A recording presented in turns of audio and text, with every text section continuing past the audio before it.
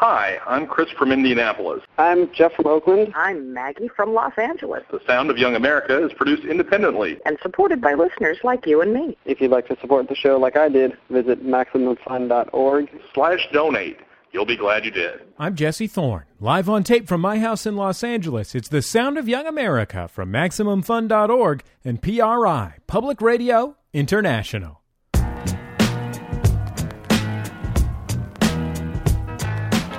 It's The Sound of Young America. I'm Jesse Thorne. My guest, Bill Carter, is the national media reporter for the New York Times. He's also made a name for himself as a chronicler of late-night comedy television programming. His first book, The Late Shift, was a best-selling story of the battle between Jay Leno and David Letterman for The Tonight Show. His latest book, The War for Late Night, When Leno Went Early and Television Went Crazy, is the story of the improbable second act of that drama in which Leno fought it out with Conan O'Brien for that most coveted of television programs. Bill, welcome to The Sound of Young America. It's great to have you on the show. Well, it's great to be with you, Jesse. So, Bill, tell me why this battle keeps happening. What is it that's so important about this institution of The Tonight Show? You know, there are only a couple of shows now that basically go back to the beginning of television. Today Show and Tonight Show. Meet the Press, shows like that. As the World Turns. That got canceled. That got canceled. Yeah. So it really is, one of the eternal pillars of television, and it's a uniquely American form. It was invented by American television. Other countries have tried it, not with much success.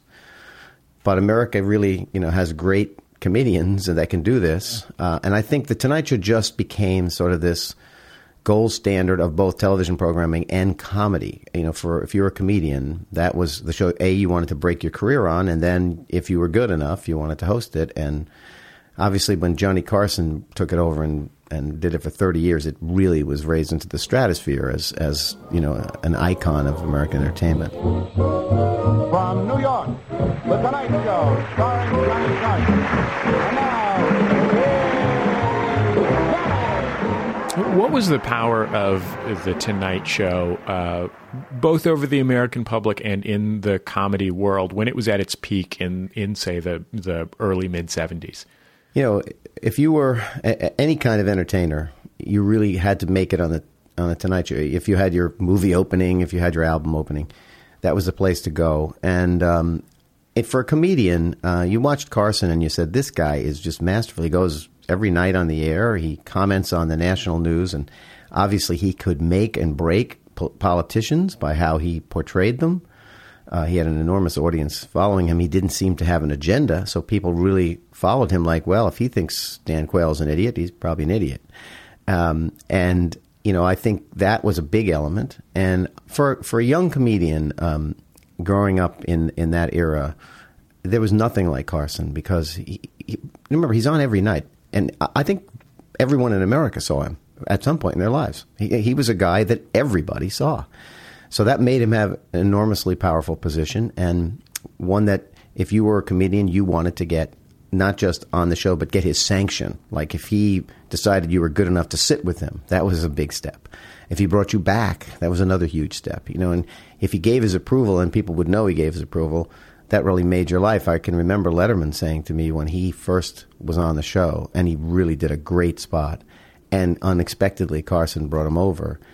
It was just the highlight of his life. He came out of there feeling like, he was literally on a cloud. He just couldn't believe this had happened to him. I don't know if you heard the question that I was asked a moment ago by somebody from our audience when I was reading the cards. They asked if you were my son, which I thought was, flattering in a way.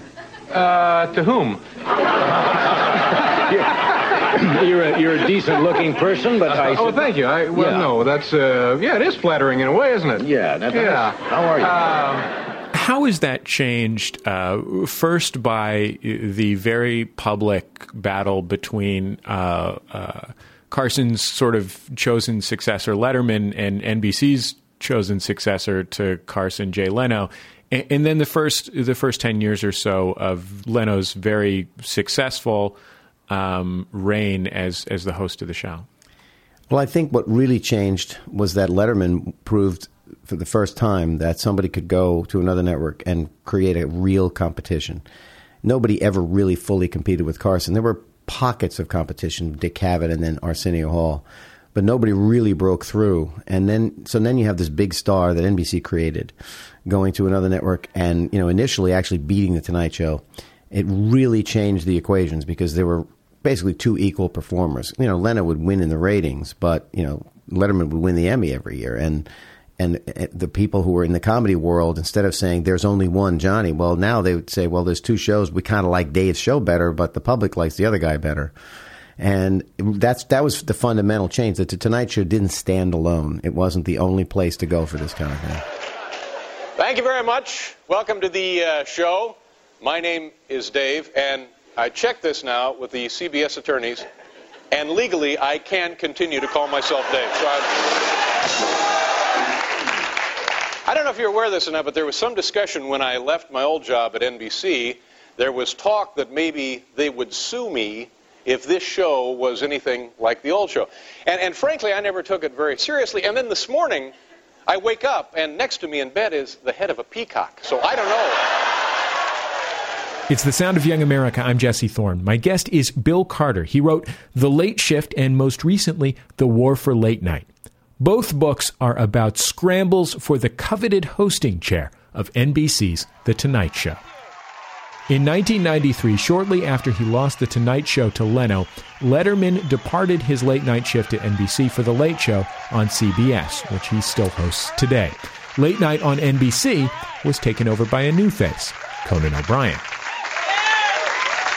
Well, I've been in show business now 45 seconds, and this is the nicest reception I ever had. 6 or 7 years ago, I guess it's a little more than that now, Conan O'Brien had finally sort of established himself as the host of the show that came after The Tonight Show, Late Night.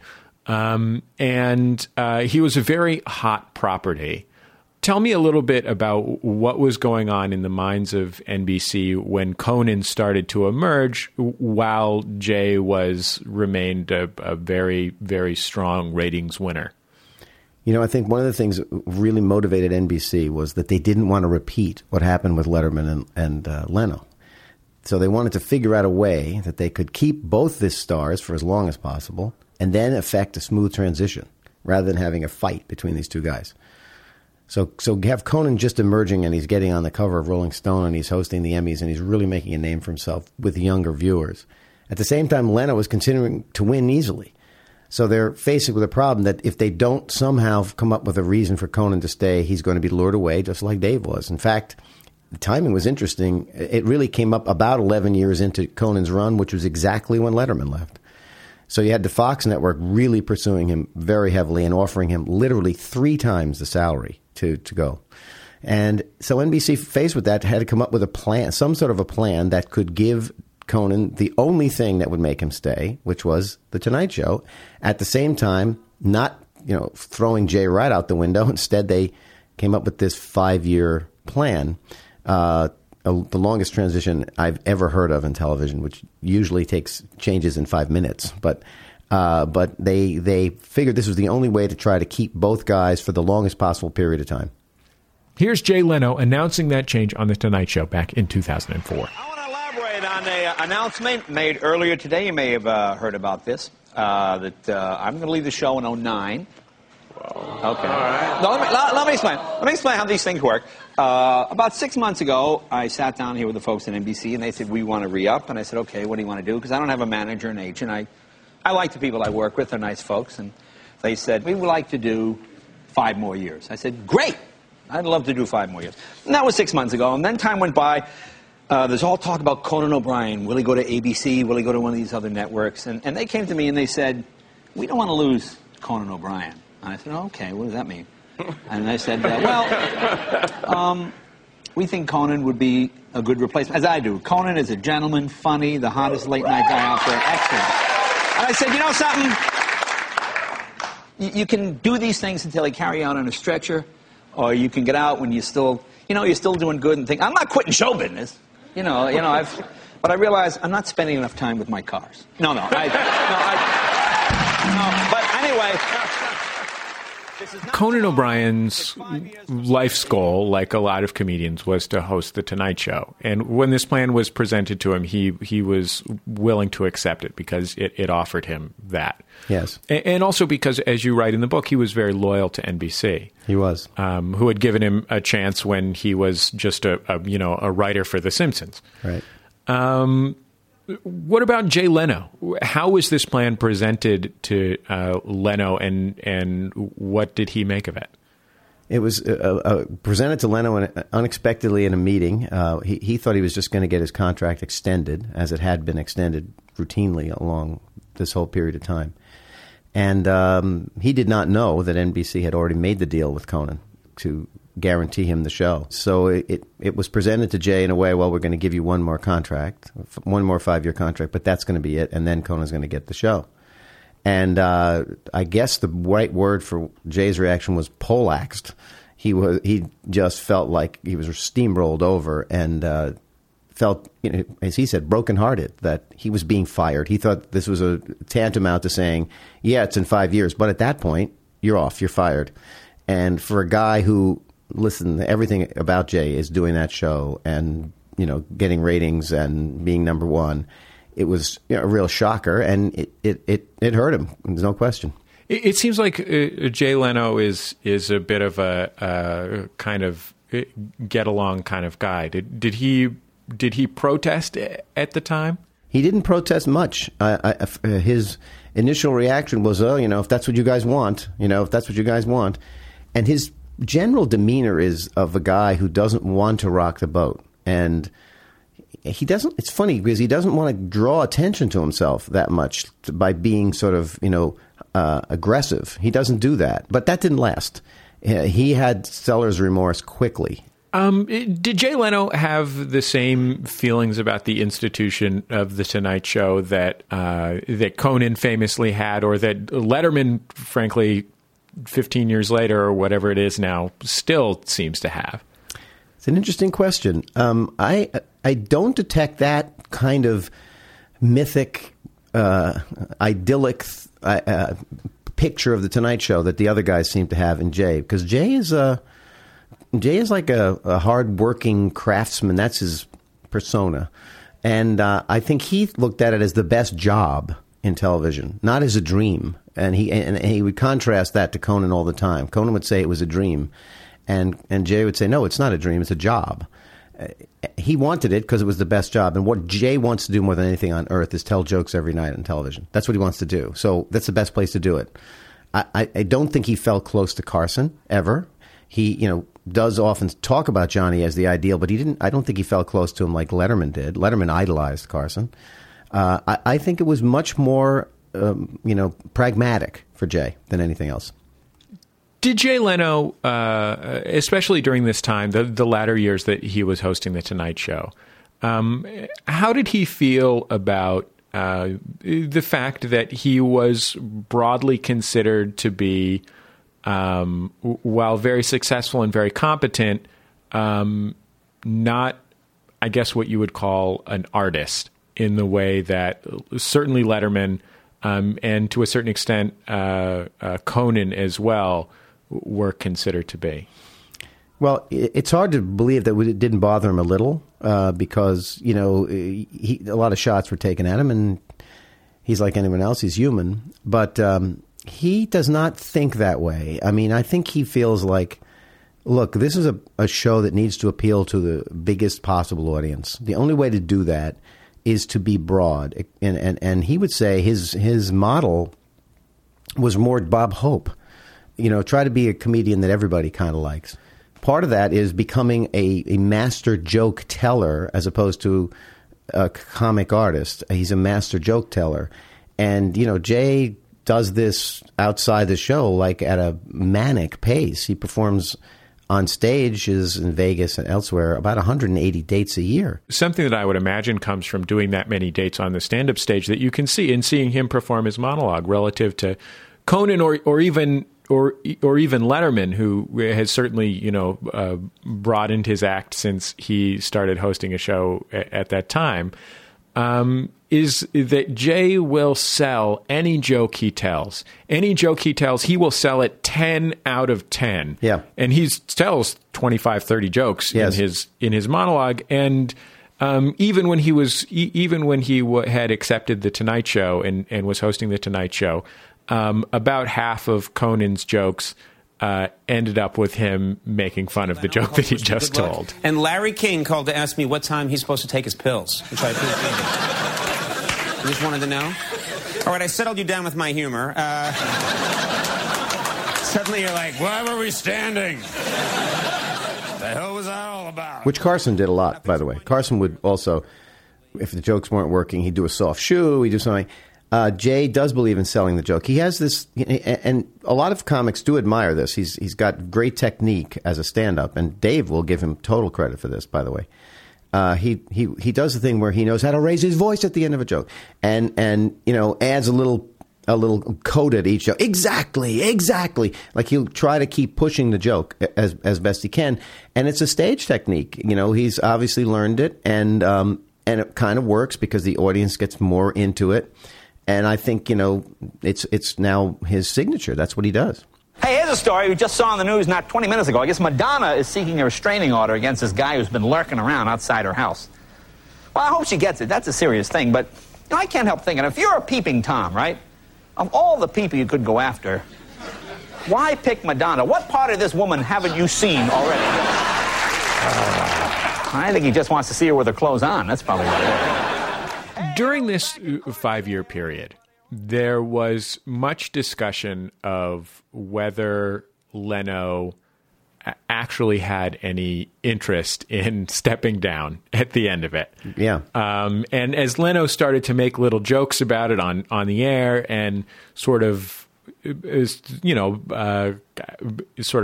passive aggressively point out that he was dissatisfied with the situation, it became more and more clear that the top dog in late night TV was going to take his show on the road over to another Fox network. or ABC at the end of that contract.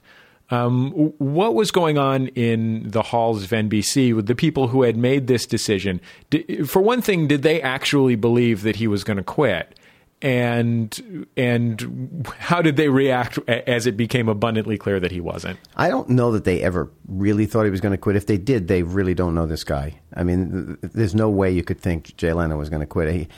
He gave me a great line. His mother was born in Scotland. And his line was, I'm Scottish, we die in the mine. And that's his approach, He intends to die on the air. So I don't think they were convinced he would leave. I think they thought by the time the 5 years is up, he will start to fade. He can't maintain this pace. He'll be close to 60, and his numbers will start to fade. And so it'll be a natural progression.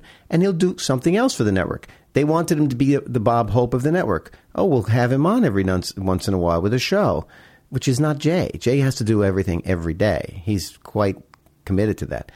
So when the time started to come and he wasn't fading, now they had to look at it and say, well, what are we going to do? Because if he does go to ABC, and it would have been ABC, they were very close at that point to getting Jay, he's probably going to beat Conan because he hasn't faded at all. And, well, not only is that bad for the network ratings, it's really bad for me because I made that decision. Me, Jeff Zucker, I made that decision. And if he goes and beats Conan, I've made a bad decision. So he had to figure some way to try to keep Jay at NBC, and that became his goal in the last year and a half, trying to find some offer he could give to him that would make him stay. And it certainly wasn't going to be the Bob Hope thing. Oh, every Christmas you do a special. No, that's not Jay. Production of The Sound of Young America is supported in part by Ask Metafilter. Thousands of life's little questions answered. Online at ask.metafilter.com. It's The Sound of Young America. I'm Jesse Thorne. My guest is Bill Carter. He writes for the New York Times and is the author of both The Late Shift and, most recently, The War for Late Night. Each is the story of a battle to become host of The Tonight Show. NBC was, until just very recently, owned by General Electric. And you write in the book about the way that being owned by General Electric affected the decisions that the CEO of NBC, Jeff Zucker, was making. What was their outlook? What was the length of their outlook? They had very short vision because they knew this wasn't a quarter-to-quarter business. And unfortunately, in television, that's a really bad way to operate because, you have to look ahead and try to buy the next thing that comes down the road. And NBC was failing at a really chronic pace. And in regard to how this affected late night, I mean, the way they got Conan to agree to this 5-year waiting period was that they would guarantee him the show upon with a big penalty. The penalty was $45 or $50 million. That if he didn't get it, they had to pay him off. So there were people in NBC who, as time went on, saw that Jay was still doing well, and they would say, maybe we should keep him. Why should we give Conan the show? He's not going to win. If we're afraid he's going to go to ABC and beat him, why should we let him go to ABC? We should keep him. Let's pay the penalty. Well, I think Zucker knew that there was no way on earth GE was going to pay that penalty. Going to pay the guy $50 million to go away for nothing? We're going to pay him that kind of money when we're counting pencils? It just it wasn't going to square. So, again, that made him figure that my only alternative is to keep Jay somehow.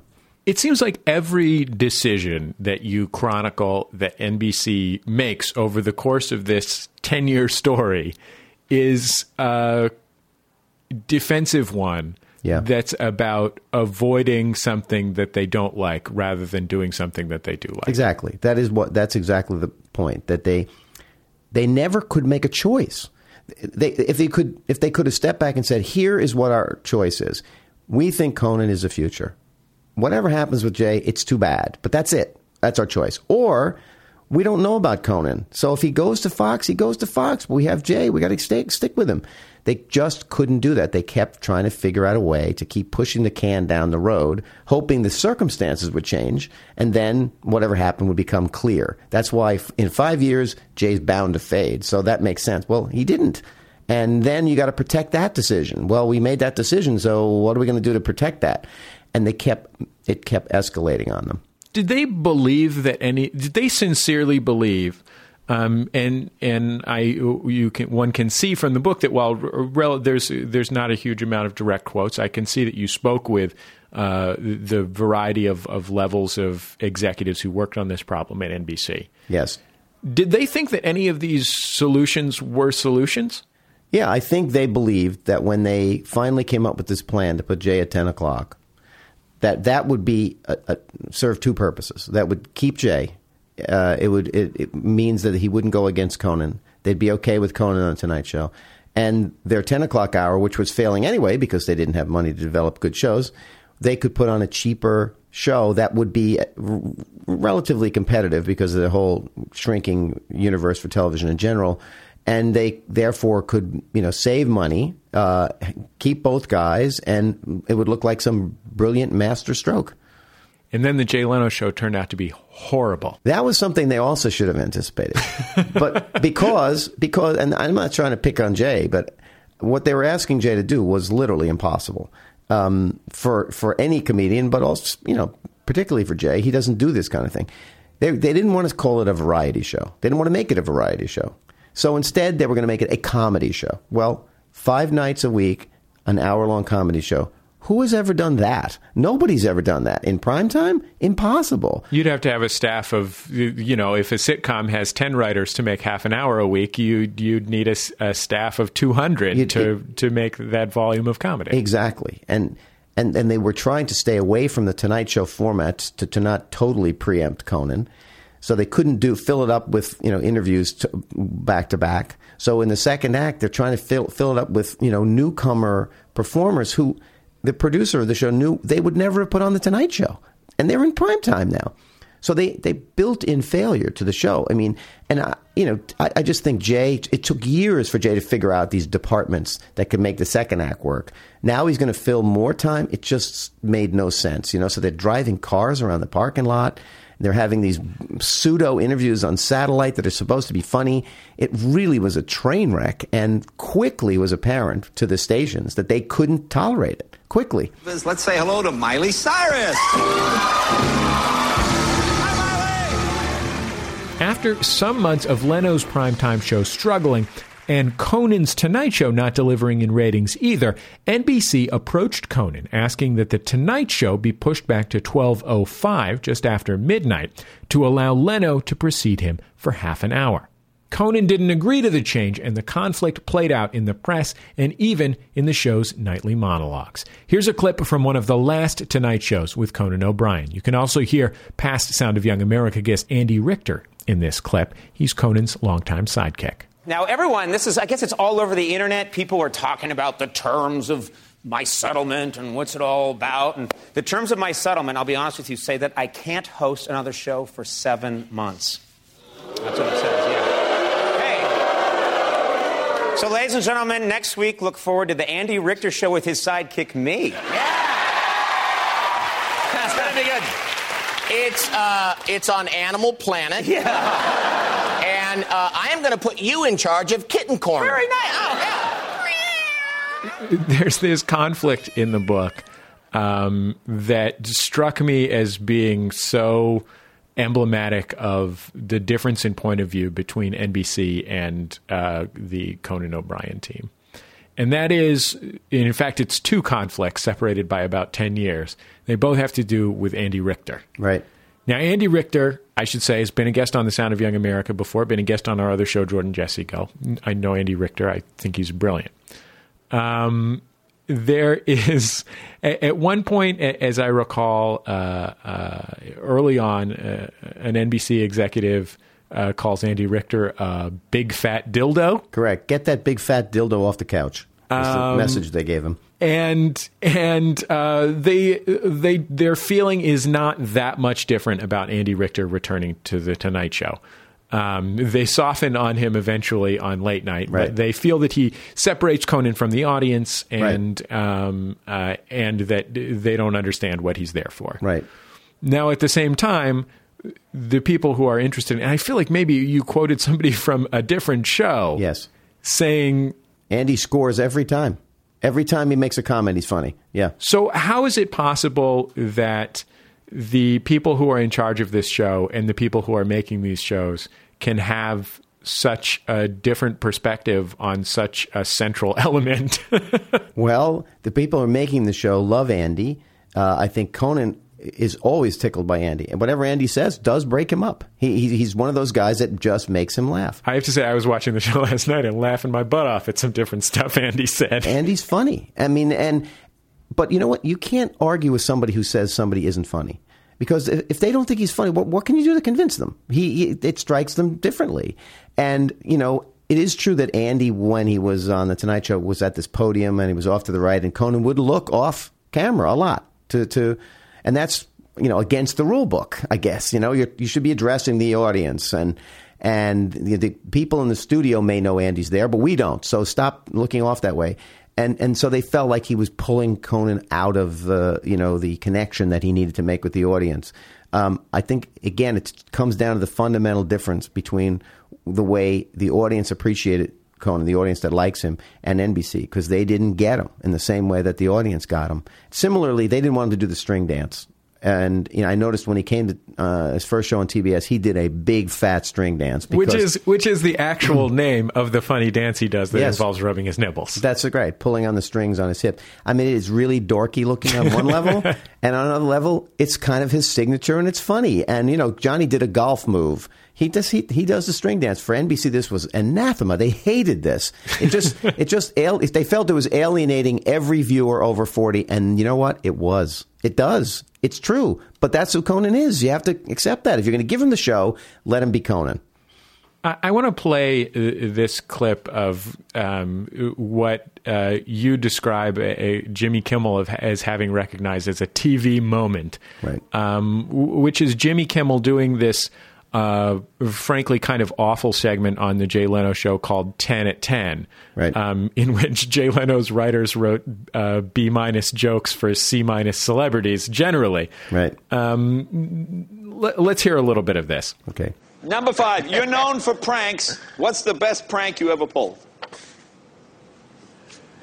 Well, when my Aunt Chippy was at work, I painted her house orange and green once, and she was not happy. Really? The whole outside of the house was yeah. But I think the best prank I ever pulled was I told a guy that 5 years from now, I'm going to give you my show. And then when the 5 years came, I gave it to him, and then I took it back almost instantly. Wow. It was hilarious.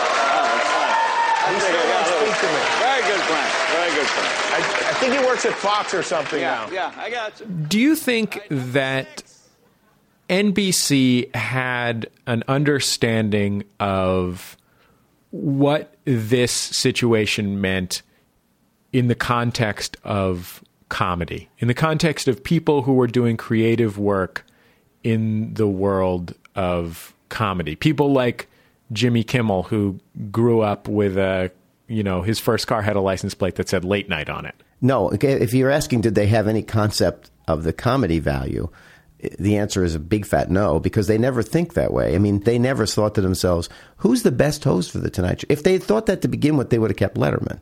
They would have said, who's the funnier guy? If we're going to measure that, we're going to say, who's the better artist? We're going to hire that guy.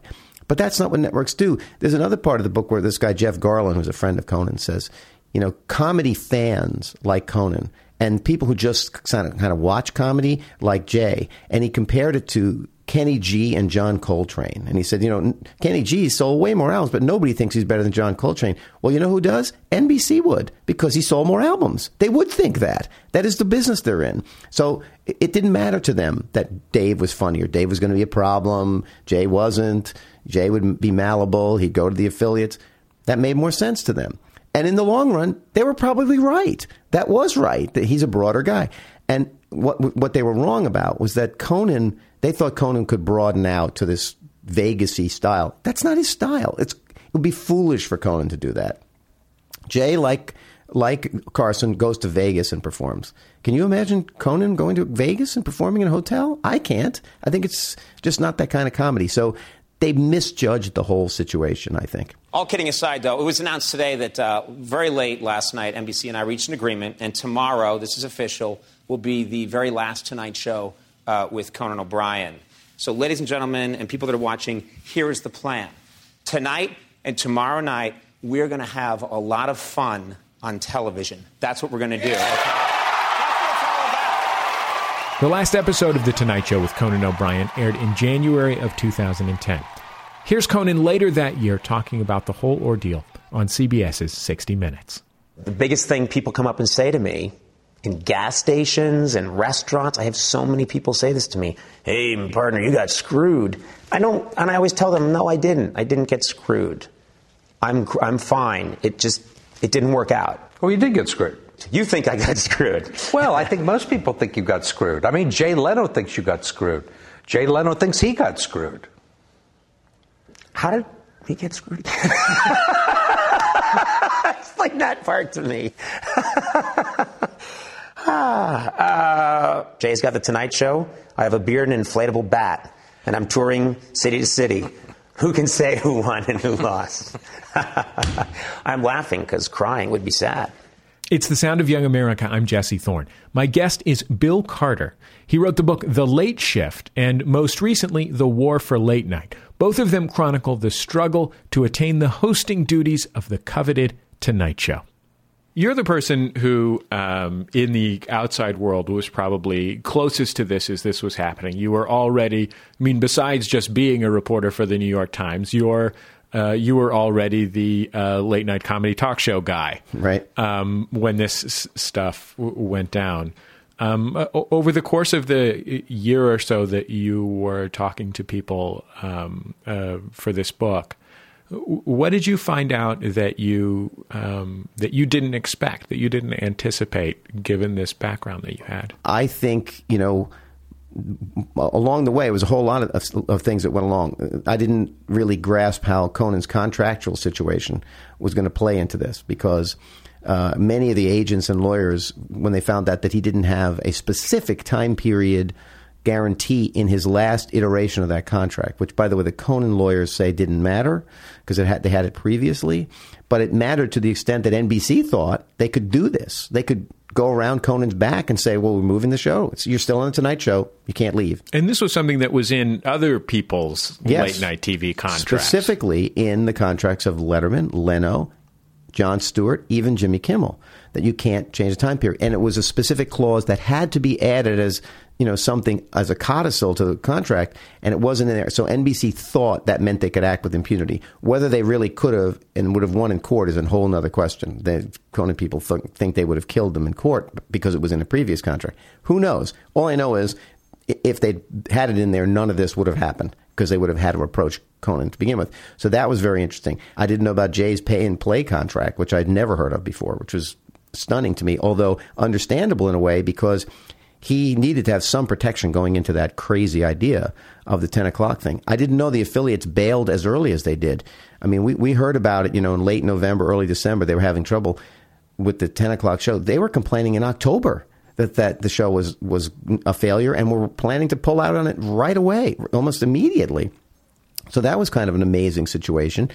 I know that that Conan felt like the way Jay played it finally really pushed him over the edge in his personal relationship with Jay.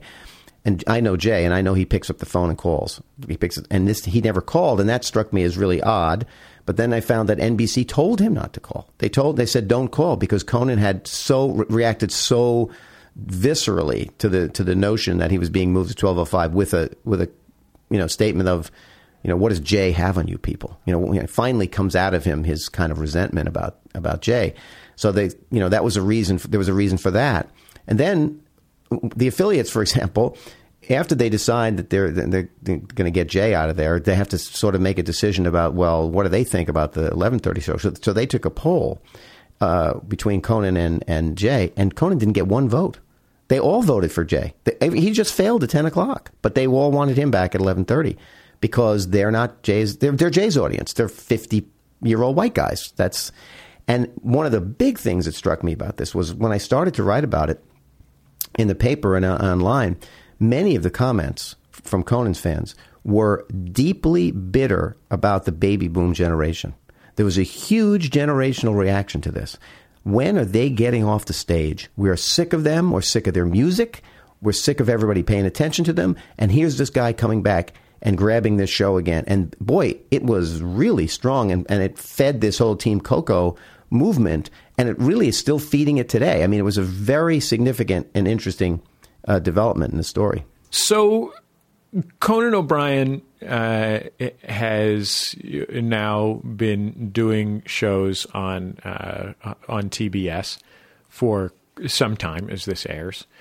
And this is a late night world that is dramatically fractured. Does this still work? Like, is this format something that's built around the idea of there being a single locus? Yeah, I think that's an interesting question going forward, and a lot of people are asking that question because these big, brassy shows, and Conan's still doing one, by the way, with a huge band, and big sets, and segment producers, and costume departments, etc. Those are very expensive shows to do. Except in the old days, you made so much money, it was no problem. Now they're, as you said, fractured. There's too many of them. Nobody's getting very big numbers. Although I think Conan's doing well with the younger audience. He's going to make a profit if he keeps this up. But I think the future is one of two things. Either the Jon Stewart model, which is a small studio, a writing staff, and a funny guy. And no band, and you don't do any big extraneous acts on that show. He sits behind a desk. Or the other interesting thing to think about is, let's say Dave quits sometime, or Jay, and instead of replacing him at the Tonight Show, you just take the whole late night out, both shows out. Like if they thought Jimmy Fallon was strong enough then, you make Jimmy Fallon the host of the Tonight Show, you kill the second show and you run him 90 minutes. You go back to the original Carson model. You eliminate one whole staff, all those writers, all those producers. Maybe it makes money again. And you also obviously cut down on all the guests you have to book, etc. That's another way to go. Do one show instead of two. Are we at the point where these shows are not necessarily making money, having gone from, just 10 years ago, making literally hundreds of millions of dollars a year? It's true. One of the NBC executives, Jeff Gaspin, said to me when I was interviewing him after all this went down, he said, the Conan show was going to lose money. The Conan Tonight Show was going to lose $23 million, is what NBC said.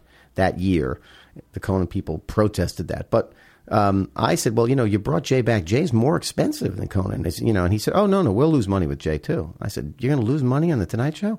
Yes. Tonight, we may not have a Tonight Show in 5 years. He said, it's a money loser. I was staggered by that. As you said, $150 million 10 years earlier. It's just so shrunken, and the older guys are not attracting younger people at all now. So the money is just not there. The big time advertising rates are just not there. And you might, but the actual idea is so economically sound if you do it right. If you have a limited cost structure that all you need is a big talent behind the desk, you might be able to get away with it. And somebody said the Regis model. He doesn't have any writers. He's just sitting up there winging it. And I think Letterman could do that, by the way. He does that basically from the desk every night. So if you have a guy like that, then you're back to the fact that you have the cheapest possible model. By the way, the other bad side of it for these guys is, if they do something really good, you don't have to watch it. It's on YouTube the next day. So the compelling nature of the show, where we got to see what's on Dave tonight, you don't have to do that anymore. And that's a bad thing in the future, too. Well, Bill, thank you so much for taking all this time to be on The Sound of Young America. It's great to talk to you. Bill Carter is the author of the new book, The War for Late Night, When Leno Went Early and Television Went Crazy. That's our time for another Sound of Young America program. I have been your host, Jesse Thorne, America's radio sweetheart. The show is produced by Speaking Into Microphones. Our music is provided to us by Dan Wally. Our producer is Julia Smith. Our editor, Nick White. You can find all of our programs online for free at MaximumFun.org, including our comedy talk show, Jordan Jesse Go, in addition to The Sound of Young America, and lots of other cool stuff. If you have thoughts about the show, or you want to bring us out to perform at your local cabaret venue, I don't know why we would perform at a cabaret venue. Anyway, the moral of the story is you can email me at jesse@MaximumFun.org. Otherwise, we'll see you right here, same bad time, same bad channel. Bye-bye. The Sound of Young America is supported in part by Ask Metafilter. Thousands of life's little questions answered online at ask.metafilter.com.